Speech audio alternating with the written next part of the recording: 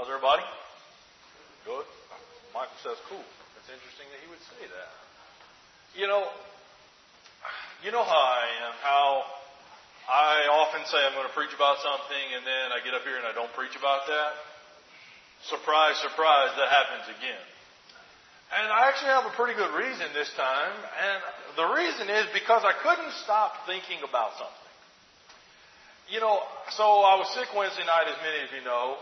Thursday I didn't leave my apartment for anything. So I'm cooped up in my apartment, which I got like cabin fever.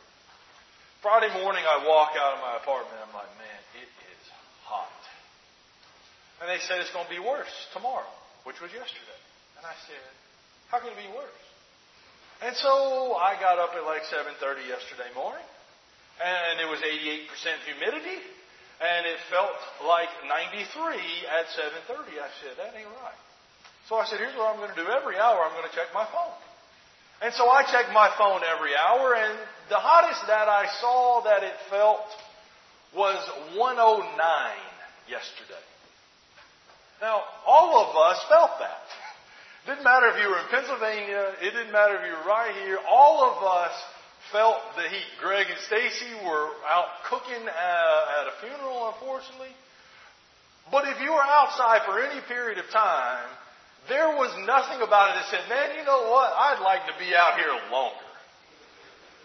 You know what we were looking for? We were looking for a little bit of cool, a little bit of shade, and all those things. And so I'm sitting there and I'm working on my sermon, and I'm thinking about how hot it is. And I look out my window because next door they are redoing a building next to me that the college has bought. And I looked out there and I thought, man, I feel bad for those guys that are out there working.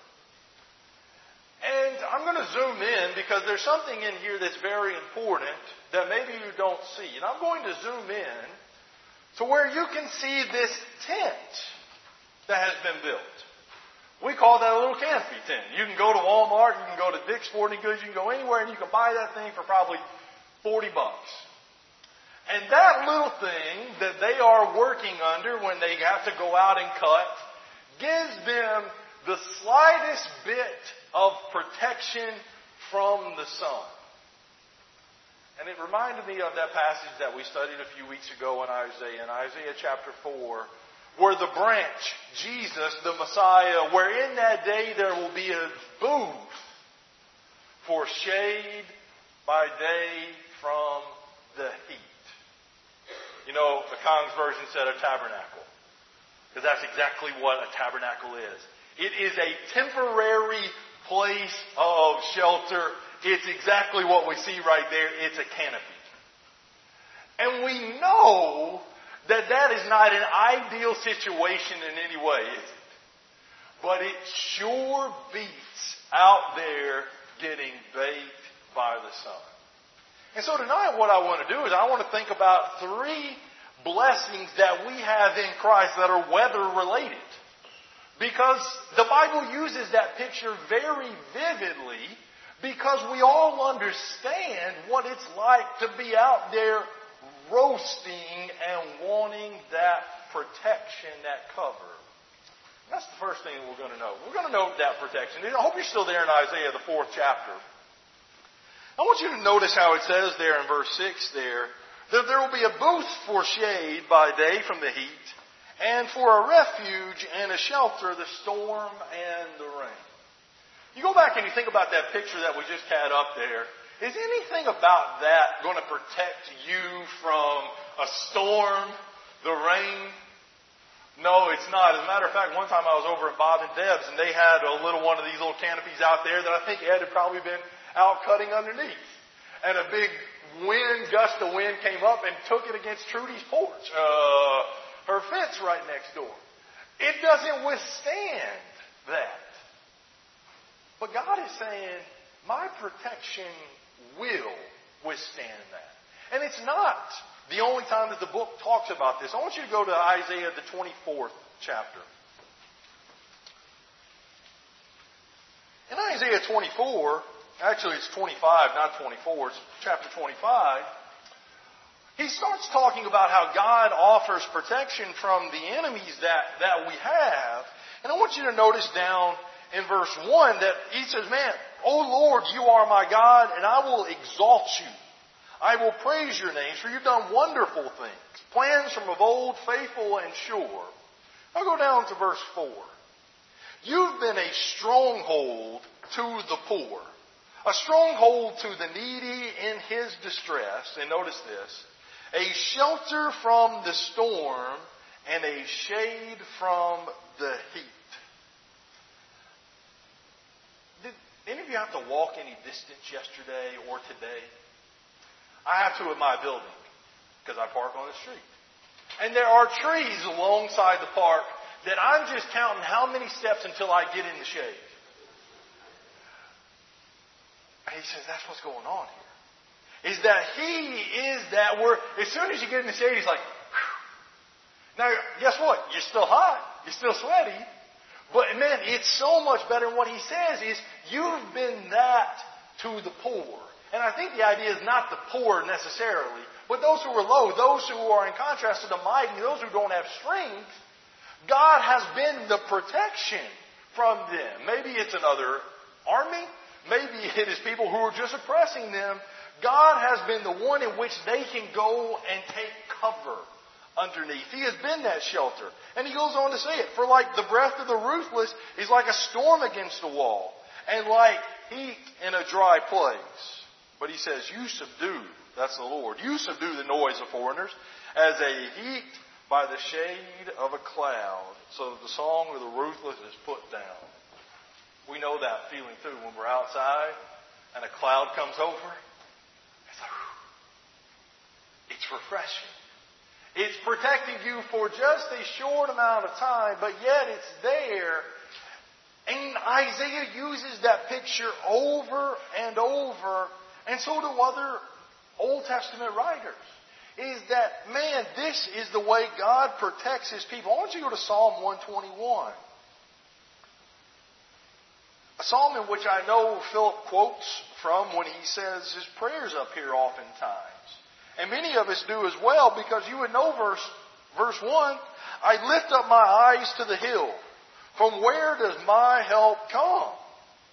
My help comes from the Lord who made heaven and earth. I need help, and I'm looking around, and I'm thinking, where is my help coming from? So imagine you're an army, and you see the enemy, and you're looking all around, where are my reinforcements? Where is my help? The Lord is my help, the psalmist says. And he says, verse 3, He will not let your foot be moved, and He who keeps you will not slumber. Behold, He who keeps Israel will neither slumber nor sleep. The guy that's coming to help you ain't asleep. He is fully aware of what is going on. And so verse 5, the Lord is your keeper. The Lord is your shade on your right hand. The sun shall not strike you by day, nor the moon by night. Isn't that comforting? Isn't that relaxing? And so verse 7, the Lord will keep you from all evil. He will keep your life. The Lord will keep your going out and your coming in from this time forth and forevermore. That's just who God is. God is your protection. If you go to Him. If you take refuge in Him. Because outside of Him, is there any protection? No, it's all false sense of security. It's all false safety. And the Old Testament writers want to make sure we get that across. Hey, you don't go to man for your protection. You come to me. And I won't let anyone touch you. We didn't point this out in Isaiah 25. But in Isaiah 25 and around verse 8, I believe it is, we have a famous thing that we know from the New Testament. That death is swallowed up. The New Testament talks about death being one of those great enemies. And Jesus destroyed the one who had the power of death. Notice that in Hebrews 2. We studied that not too long ago in our Wednesday night class. But just notice the force of what the Hebrew writer says about death. and who was going to succumb to it. And verse 14, since therefore the children share in flesh and blood, he himself, that would be Jesus, that would be from Isaiah 4, the branch, he himself likewise partook of the same things, that through death he might destroy who? The one who has the power of death, that is the devil. Part of the reason why Jesus became flesh and blood was to defeat the enemy. Right? And so notice verse 15. And to deliver all those who through fear of death were subject to lifelong slavery. Guess what you and I are subject to before Jesus came and defeated the enemy? Death. Because guess what happens to every single one of us? We all die. There's a saying, all paths lead to the cemetery. That's just all there is to it. But thanks be to God that the branch came and we are protected from that, as 1 Corinthians 15 tells us, is that will be the last enemy. That will be the last one to be destroyed, and when that is fully conquered, then he hands the kingdom over to the Father. That's just the way it is. Okay, that's all well, that's all good. But what if they are putting a gun to my head? What if they're threatening my family? Does God protect me from that? Well, what's Matthew chapter 10 say?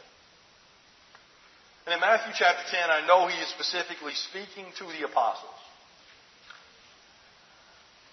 But, we also know what happens with all the apostles except for John, don't we? They all are put to death. And he tells them, as he sends them out for the very first time, as he describes them as sheep being sent out into the midst of wolves. For people that are to be innocent as doves or harmless as doves, but wise as serpents. He tells them in verse 26, and you know this, have no fear of them. For nothing that is covered will not be revealed, or hidden that will not be made known. Tell everybody what I came to tell you. Shout it from the rooftops, he says. And verse 28. Do not fear those who kill the body, but cannot kill the soul. Rather, fear him who can destroy both soul and body in hell. Again, I know that is said directly to the apostles. But is that a true statement? Guess what God can do to apostles and what God can do to you and me who are not apostles? He can cast the body and the soul into hell. And what he says is, don't be afraid of them. Why? I got you. But yet, as human beings, do we feel that? You know what? The world doesn't have anyone to stand up for them. They don't have anyone to protect them. They don't have anyone to keep someone from harming them.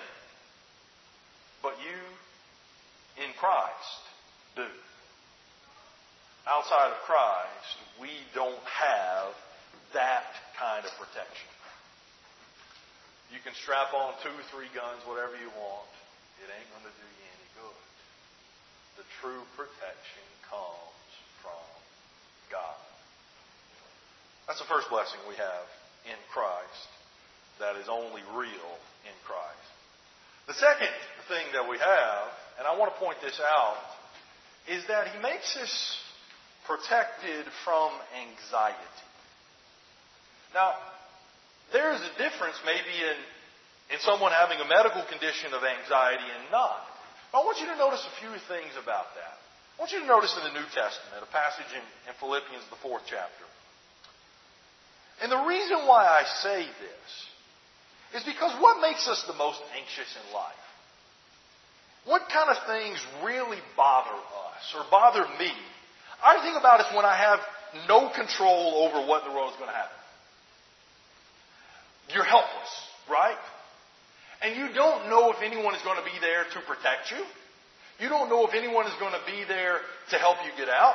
You don't know if there's anything you can do. And so you're worried about that, and you're thinking about that. And so if you're like me, you think about worst case scenarios in your mind. This is what could happen.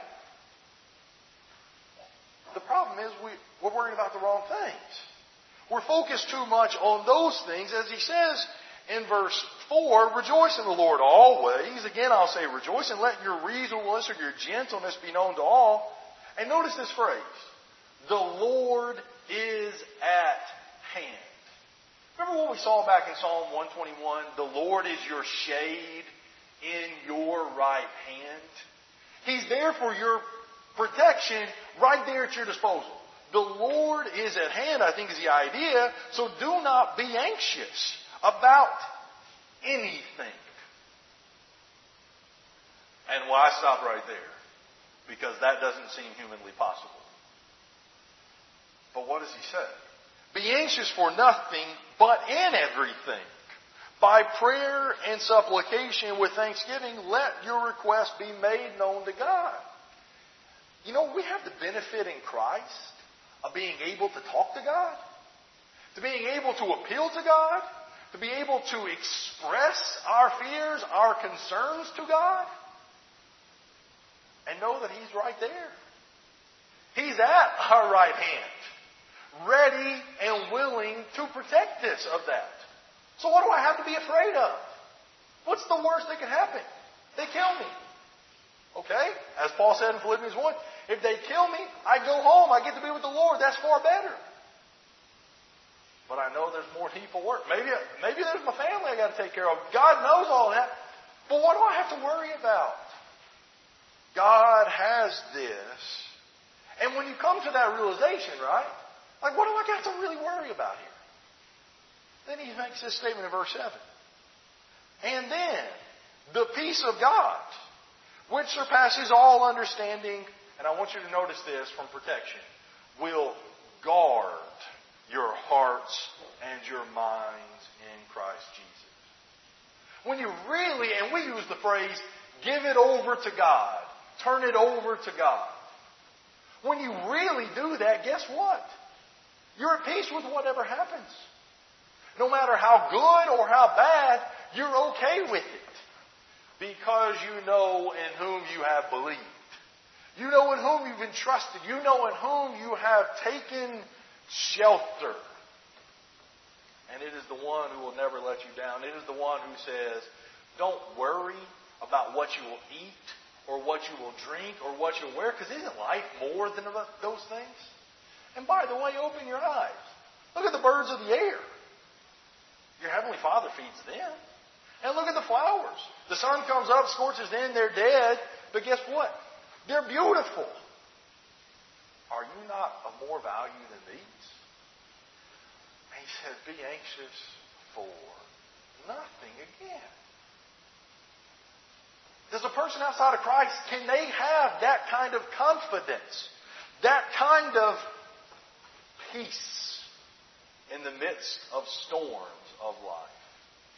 Absolutely not. God says in Jesus, you have protection from that heat. You have shelter in the time of the storm. Do not forget that. Take advantage of it. The second thing is that we have joy in Christ. I thought about that for a little bit, right? Isaiah 4 doesn't point that out, but I want you to think about it, right? It's better in the shade. I don't think anyone's going to disagree with that, right? But guess what? It's still hot in the shade. It's a little more tolerable, and you can sit out there a little longer, but guess what? It's still 95 degrees. And it's still difficult. And that's the way it is. How can we rejoice in all things, as he said? Rejoice in the Lord always.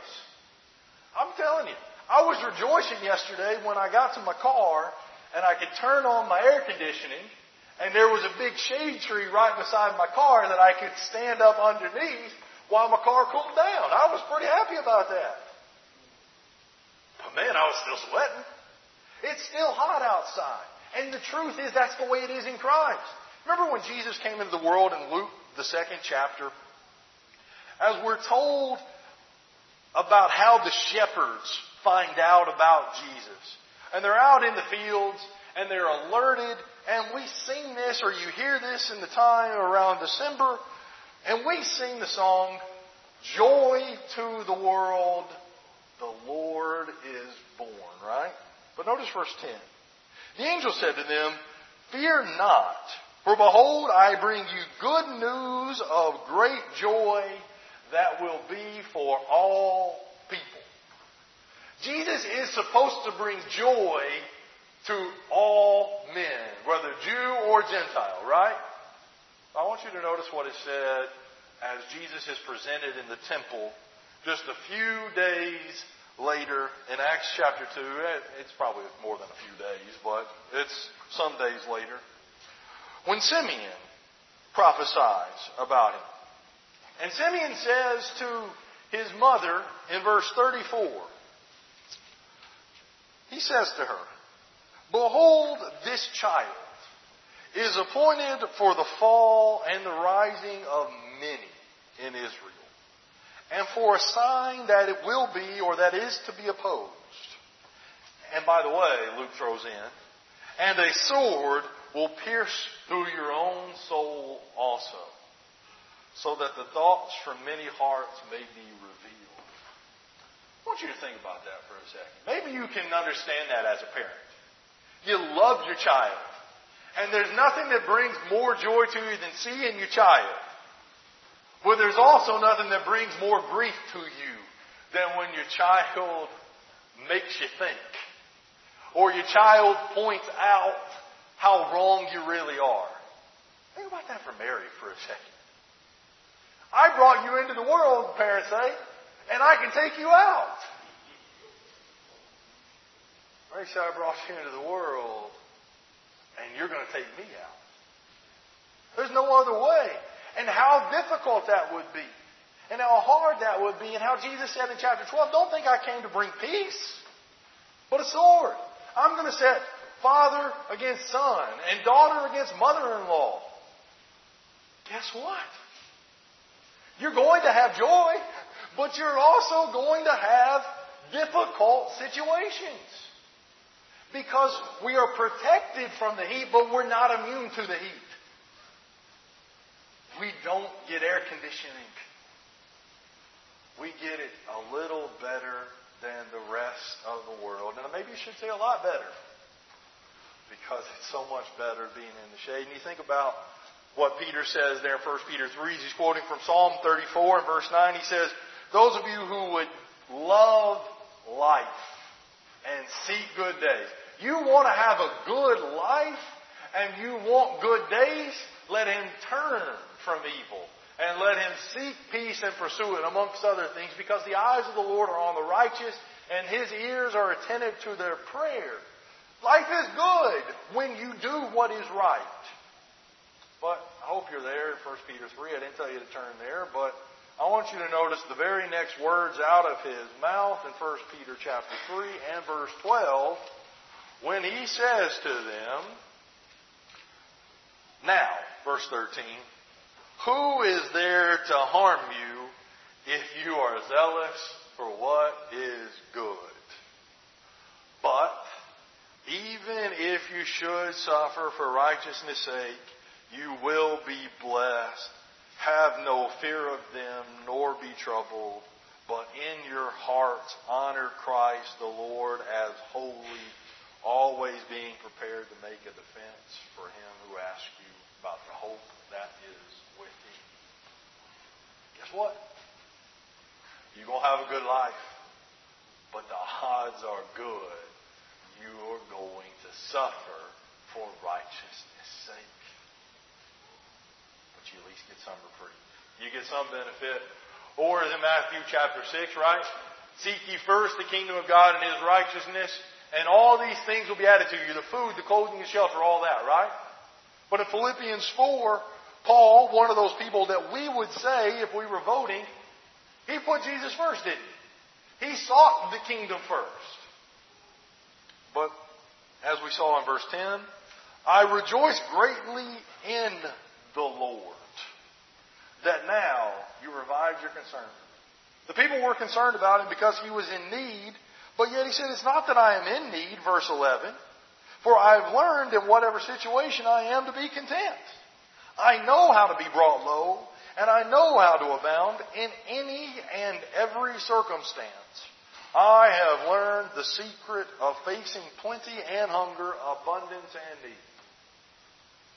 That kind of goes against what we say when we quote that psalm, isn't it? I've never seen the righteous begging for bread. Maybe the reason they're not begging is because they know where it's coming from. And that's kind of what he's saying right here. I'm not begging you. I'm okay with it. Because I've learned the secret.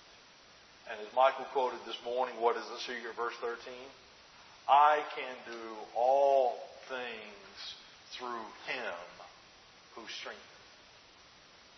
That's just all there is to it. As bad as it might be, it's still better with Him than without. Take great joy in that, because your friends out there don't have that. And third and finally, you out there, it's hot. And what do we say? Stay hydrated. There's refreshment that we have in Jesus. I thought about that, maybe it was Friday, and we were talking about this even a little bit today. I think about these construction workers or these people that are out working on road crews. And they're on asphalt all day, and they're not near trees, and they're putting down asphalt with all the heat, and just how brutal that is. And I think, man, how much water must they carry around in order to stay hydrated through that day? And I've come up with not enough. I don't know what the proper amount would be. Take your refrigerator with you?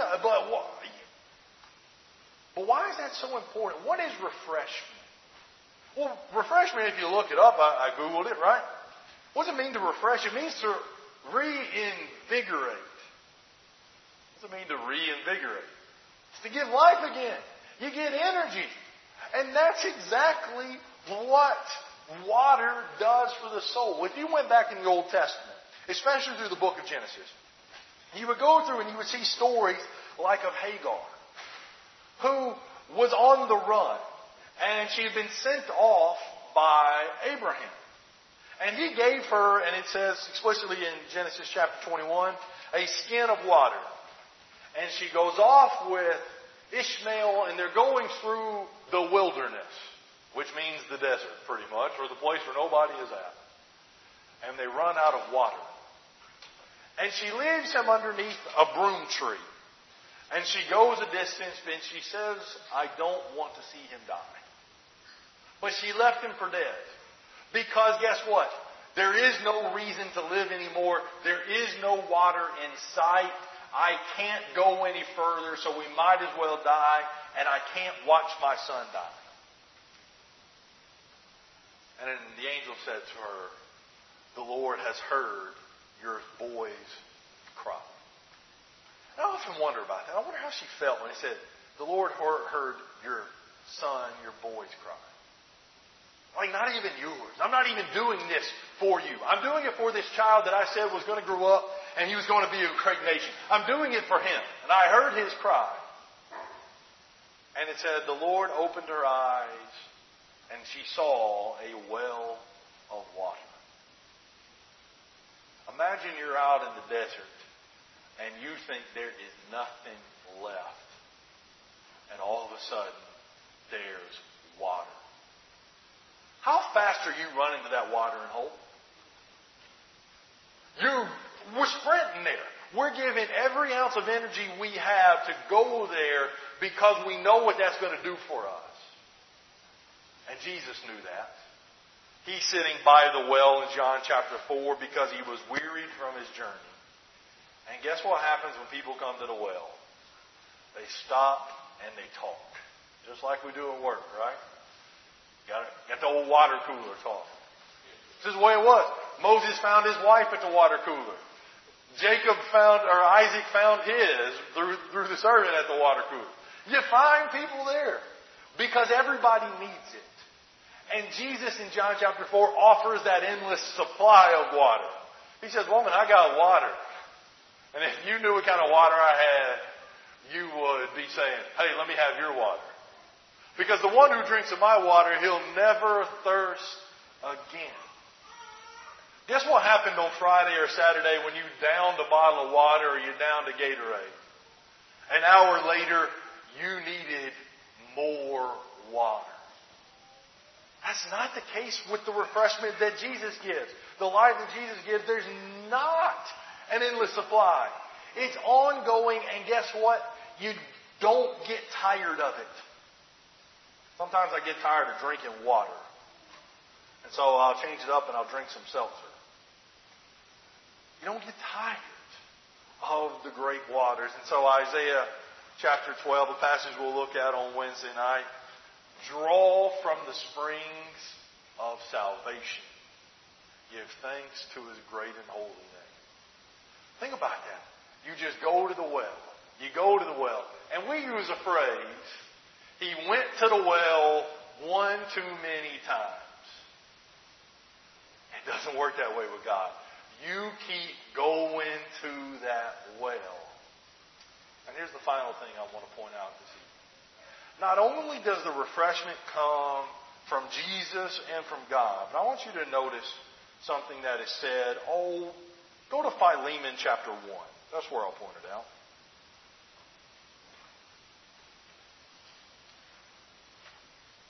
Jesus said something very interesting to His apostles when He sent those 12 out.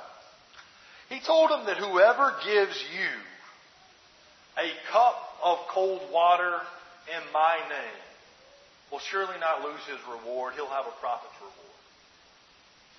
I want you to think about how small that is. Just a cup of cold water. Why did they do that? Because they were disciples of Jesus. True refreshment also comes from the people of Jesus. And notice how this is said in Philemon chapter 1 and verse 7, when Paul is writing to Philemon saying, hey man, you owe me.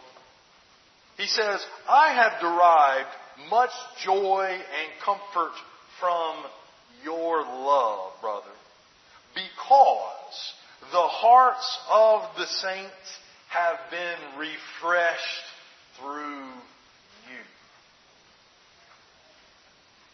When was the last time your brother or your sister in Christ gave you life, so to speak? They encouraged you in such a way that you were willing to go on through the difficult journey in the heat, and maybe you're only able to go a little bit further, but just that little cup of water got you to the next person or got you through what you need. Guess what the people out there don't have? They don't have anybody. They have no one to refresh them. But in God and in Christ, we have that. So the question would be, am I refreshing other people? What was the last little thing that I did for someone to help them get through their journey in the wilderness? Because Jesus is saying what my people do is they help. And that's the only benefits we have in Christ, is that God will protect us. We can have joy even when it's still hot out there, and we have unlimited refreshment in various different sources, but only found in Jesus and in His people. Let's be thankful for what we have at our disposal because of Jesus the Christ. If you're subject in any way this evening, won't you come now as we stand and as we sing?